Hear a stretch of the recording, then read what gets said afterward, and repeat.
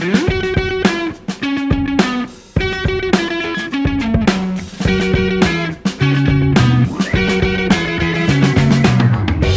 have to ask you this, just finally, I need an answer. We've talked about this a million times. I've talked about this with nutritionists. I've talked about this with my 14-year-old daughter, who's the healthiest person I know.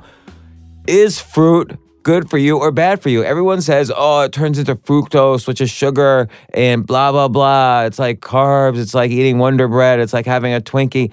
I can't believe eating a strawberry or a blackberry is like eating a Twinkie. So once and for all, and you've given me an answer before when we've just been walking in the street, is fruit good for you or bad for you? Yes. Yeah. All right, I guess that's the end of that podcast. Pre-roll. Fruit. This podcast was brought to you by So first of all, Casper I don't know if you know Mattresses. this, but Twinkies actually are fruit. So don't disparage Twinkies. You know, I know for a fact, by the way, they've All right. changed their formula in the past 20 years because I used to like Twinkies and now I don't. All right. And I feel like there's a little more artificial stuff going on there. All right. So here's what I would say. If you were to ask me the question, which you did, I would say that there is a great variety in nutritional value and especially the glycemic load. So nutritional value, you want high, glycemic load, you want low, of different fruits. And there are fruits that some people claim to have strong antioxidant value, which is a little bit of a deeper nut to crack. Speaking of which, nuts are, pretty awesome to eat. Except peanuts are not nuts. Yeah, peanuts are legumes, but they still have the many of the good properties Are of nuts. coconuts nuts? I don't believe a coconut is a nut. It has the word nut in it. Have you ever seen how a cashew grows? You ever seen what the outside of a cashew looks like? So No. bizarre. Cashew is one of those foods that, like coffee and a few other things, that it strikes me as so weird that people figured out how to eat them, how to pick them, roast them, cure them, whatever they had to do, and peel them and eat them. I didn't know that. Yeah. So anyway, here's the bottom line. By the way, I'm going to say coconuts are nuts, but go ahead. Okay, you might be right for all I know. You want me to look it up? Yeah, someone look it up.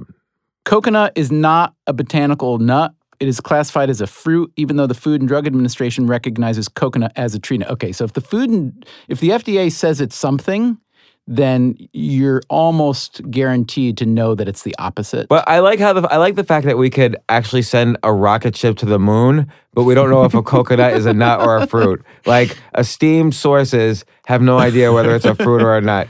And we'll actually go as far as to classify it as both. But okay, are fruits good? Yeah, so the bottom line is most fruits are pretty good. Most fruits are pretty good, especially when eaten as whole fruit. In other words, once you turn it into juice, you're getting more just the sugar without the other stuff. But also, there's a huge variance in. So you're saying juicing might be bad, like that might be a scam? Well, I'm not saying juicing might be a scam, but especially the kind of sweet fruits that a lot of people like to use in juice. Like if you drink a whole bunch of apple juice, which you might think is healthy because apples are great, in fact, you're mostly drinking very sugary water, depending, of course, on what kind of apple you use. So here's an example. The most commonly consumed apple in America, I believe, is the Golden Delicious now. I think That's it the used red to one? be the Red Delicious. No, golden meaning yellow. Red Delicious is the red one. I never even saw a yellow apple. Shows you how much I You've shop never for seen a apples. yellow apple? Really? Yeah, That's I don't really. interesting. All right, so I don't go to the supermarket. You're a good audience for this spiel then, because you plainly know nothing, so I I can know say nothing. anything and you're going to believe it to be true. But I'm dying to know because I want to eat nutritiously. All right. So all you got to do is find yourself some kind of cheat sheet. It might be in a book. There's a great book that I really would recommend called Eating on the Wild Side by Jo Robinson, who's not a scientist. She's an investigative journalist, but she read all the scientific papers on this stuff, much of which are contested, I should say. But the bottom line is you don't want much sugar in your diet. That's the bottom line. And some fruits have a lot of sugar. Why? Like what? Because they've been bred to be sweet, because humans like sweet. So for instance, if you're in the apple realm, if you look at the difference in glycemic load or glycemic index, whatever, between a Red Delicious or a Golden Delicious apple, very, very sweet apples that have been bred for many, many, many generations to be as big and sweet as possible, compare those to like a wild apple or even like a commercial apple like a Granny Smith that's much tartar. Are those green? They do happen to be green. So Granny Smith is probably, I think, the most nutritional widely available commercial apple in the United States, simply because it has not been bred to have a whole lot of sugar. So something like watermelon or green grapes have a whole lot of sugar and not a ton of nutritional content. Something like berries tend to be better, but also the difference between a wild berry and a cultivated berry, which has been cultivated to have more sugar, more taste, you're always going to get a better, I'm careful how to phrase this because again, I don't know the science, but I've read the science.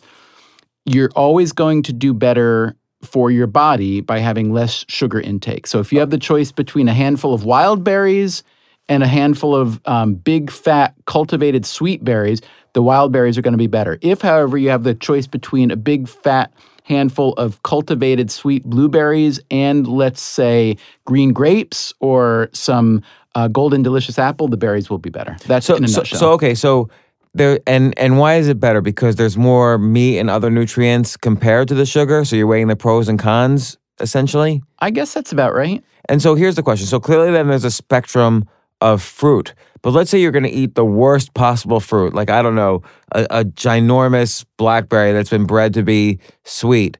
Compare that to like anything else with sugar, any processed food with sugar. Is there a huge difference or a small difference? Not as much a difference as you think. So like dried fruit, for instance, which I love. Like raisins? Yeah, raisins, figs. I mean, think about it. It's concentrated sugar. You eat dried figs? Love dried figs. I love fresh figs. I have never heard of anyone eating a fig outside of a fig Newton. Like, if you have a fig outside the house of a cookie cracker, I have never heard of that. You've heard of it now. We'll dig even deeper into this question of the day right after this. On Rana and Beverly, we like to ask our guests the tough questions. How old were you when your parents got divorced? His brothers raised him. Like 9. Did you see them date other people? Did you walk in on them with other people? I never walked in, thank God. Are they remarried, each of them? No, Can I ask you a question? Yes. Were your breasts and her breasts the same size? When you saw a woman of that age without her clothes on, did you think, that's not as bad as I thought it was going to be? I was only impressed. I didn't know there were any black people in Colorado. Is that true? Yeah, it's a decent amount. Can you imagine the muscle on muscle in the bedroom for the two of them? Like very acrobatic. Okay. Listen to Rana and Beverly today on earwolf.com, Howl, or your favorite podcast app. I grew up eating dried figs and loving them. And then only later did I realize that they didn't come that way and that they actually came plump like a little plum. And I love figs. So basically there's... Also great for cooking. I mean, great for salads. You slice them really thin. They're beautiful. I mean, essentially raisin is a dead grape. So you're saying a dead grape, no good. I'm saying a dead grape is got a pretty concentrated sugar. And so you shouldn't eat them by the bushel. All right. And correct me if I'm wrong, because I seem to remember you and I had a conversation once outside of this podcast. We were walking in the street, and you said there was some kind of lining around the sugar in a fruit that makes it digest differently in your body. And again, I'm being totally stupid, naive. I'm looking to you as an expert. I don't think I said it. Yeah, and again, I'm uncomfortable being the expert because I think that is stupid to assume I'm the expert. As I understand it from people who do know the science, there are advantages to eating fruit in its entirety as opposed to, like I said, especially juice, because the amount of sugar is less bad when it's in the construct of the whole complexity of the fruit itself, whether that's cellulose or whatever. I don't know anything about the cellular makeup of it, but I do know that the people who do know that make that argument. Okay, so here's the other argument. Also, you know what's an interesting thing to look into, though, that I don't know? So a lot of people think that eating raw is like the best way to go, right? And this is one of those things that like makes so much sense the minute you hear it. Like the raw food movement, I think really appealed to people because what could be healthier than eating raw? But as it turns out, it's hard to digest raw food. There's a very compelling argument. That's right. So there's a very compelling argument that the way that humans evolved to be essentially what we are today is primarily because we learned to cook. And the reason that was so important is, like you said, in order to eat enough raw food to really fuel your whole system, it's a lot of food, and you're having to work really, really hard to eat and digest all that food, and cooking actually creates nutritional value by breaking down blah, blah, blah. Essentially, we outsourced the hard part of digestion to fire. Wasn't that good of fire for us? It was a great... And fire had that purpose, and it was also the first time in history, and a single species, like one person in a species could like just destroy an entire forest with fire. That's an interesting point. It was also helpful, I think, in early highway accidents to mark the spot of the accident when they were coming by with the flare. on the square wheels. Who would have thought when they first invented fire? But okay, so here's sorry. So my tangent was going to say, I assume that raw fruit, the eating fruit as it comes off a tree or bush, whatever, is in its most valuable nutritional form. But I have no idea if that's actually true because there are some foods, tomatoes, for instance, are said to be more nutritional in a cooked form because... Like a pizza. It's funny you say like a pizza because lycopene is the thing in tomato that is changed, released something somehow when you cook it. And therefore, like tomato paste is considered actually a health food. So yeah, pizza. That's why pizza's so great. Here's also what I've heard about fruit. This was told to me by... Where are you hearing all this stuff about fruit? Okay, so this latest one People just walk up to you on the street, you give them a $2 bill. Well, because I'm really... Let me tell you about fruit, James Altucher. Because I'm really curious. I want to eat well. So this was told to me by Jesse Itzler on my podcast. Who's Jesse Itzler? He wrote the book Living with a Seal. He had a seal live with him for 31 days. An animal seal or a Navy SEAL? Navy SEAL to kind of get him into shape. And it'd be fun to have both kinds of seals live with you and see which one you learn more from. He also owns the Atlanta Hawks. He's done a couple things in life. But he also was recommending to me nothing but fruit until noon. And his reasoning was, and I don't know if this is true or not, fruit is the only food that bypasses the stomach on the way to being digested, so it requires less energy to digest. So you have more energy in the afternoon if you start off your day with fruit. No idea if that's true, but it does parallel my personal diet, which is no food except coffee before noon. Really? But then won't you get exhausted by like noon or 1 o'clock? Like, don't you need food? I get hungry. Yeah. If that's what you mean by exhausted. So it's 2 o'clock right now. Have you had lunch? I did. What'd you eat? I had, I ordered from a Japanese restaurant, the same Japanese restaurant where you and I sometimes order in from when we're playing backgammon. And I had a sashimi watercress salad. So it's just watercress, which is one of my favorite. God, why do some people just naturally eat healthy? Like it's like hard work for me to order tell you something? A salad. All right, so I will. So I'm not the healthiest eater, but I eat relatively healthy. But I will tell you, I did grow up with a mom who was a health nut long before it was fashionable. And even though she made and bought and we grew a lot of food that I absolutely hated, so we were the kids with the sandwiches at school on homemade whole wheat bread with sprouts and some bargain tuna fish sandwich. Horrible. But I will say this, my mom taught me and all my siblings a lot about eating and nutrition that I honestly, even though I went through the period where like when I went to college, like I can order a cheesesteak, I can pick up the phone and have them have a cheesesteak here in 15 minutes and just give them a piece of paper that's money in exchange. That is awesome because I came from a place where we were growing and making our food. So, but I'm grateful now because I feel like I did learn to, I like good food, but I eat plenty of junk. So what did we conclude? Fruit, good or not? I eat nothing but fruit until noon. And by the way, I include avocado in that. So I'll have fruit and avocados because avocados I have no fruit. idea if there's nothing but fruit. That sounds like one of the, I mean, there are probably 150 no blank until or before blank maxims you could come up with. No white at night? No white at night. And you've probably done 149 of them. So here's what I would say. When given the choice between fruit and blank, that fruit is probably a better option in moderation, but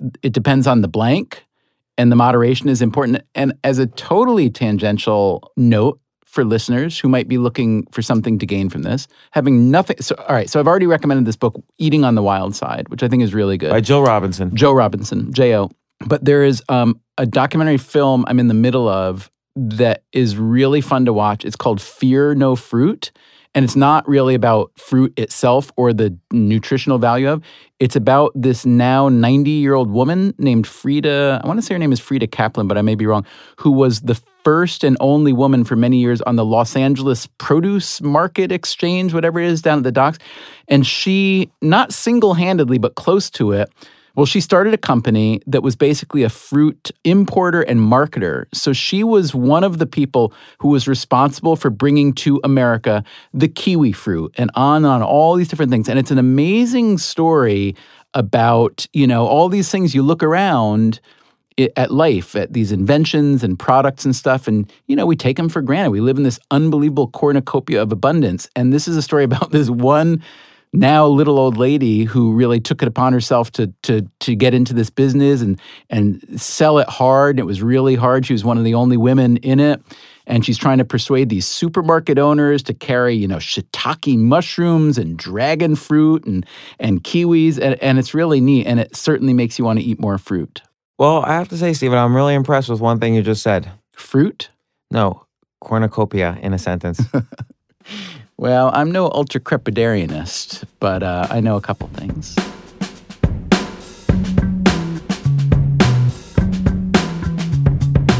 We've got another great question on tap for next time. Take a listen. I'm a 22-year-old desperate girl. You are not. This is coming from the World Wide Web, W. I'm a 22-year-old desperate girl. I have no money, no job, no college degree. Do you have any advice or book recommendation about how to start a business or anything that will make me progress, especially financially?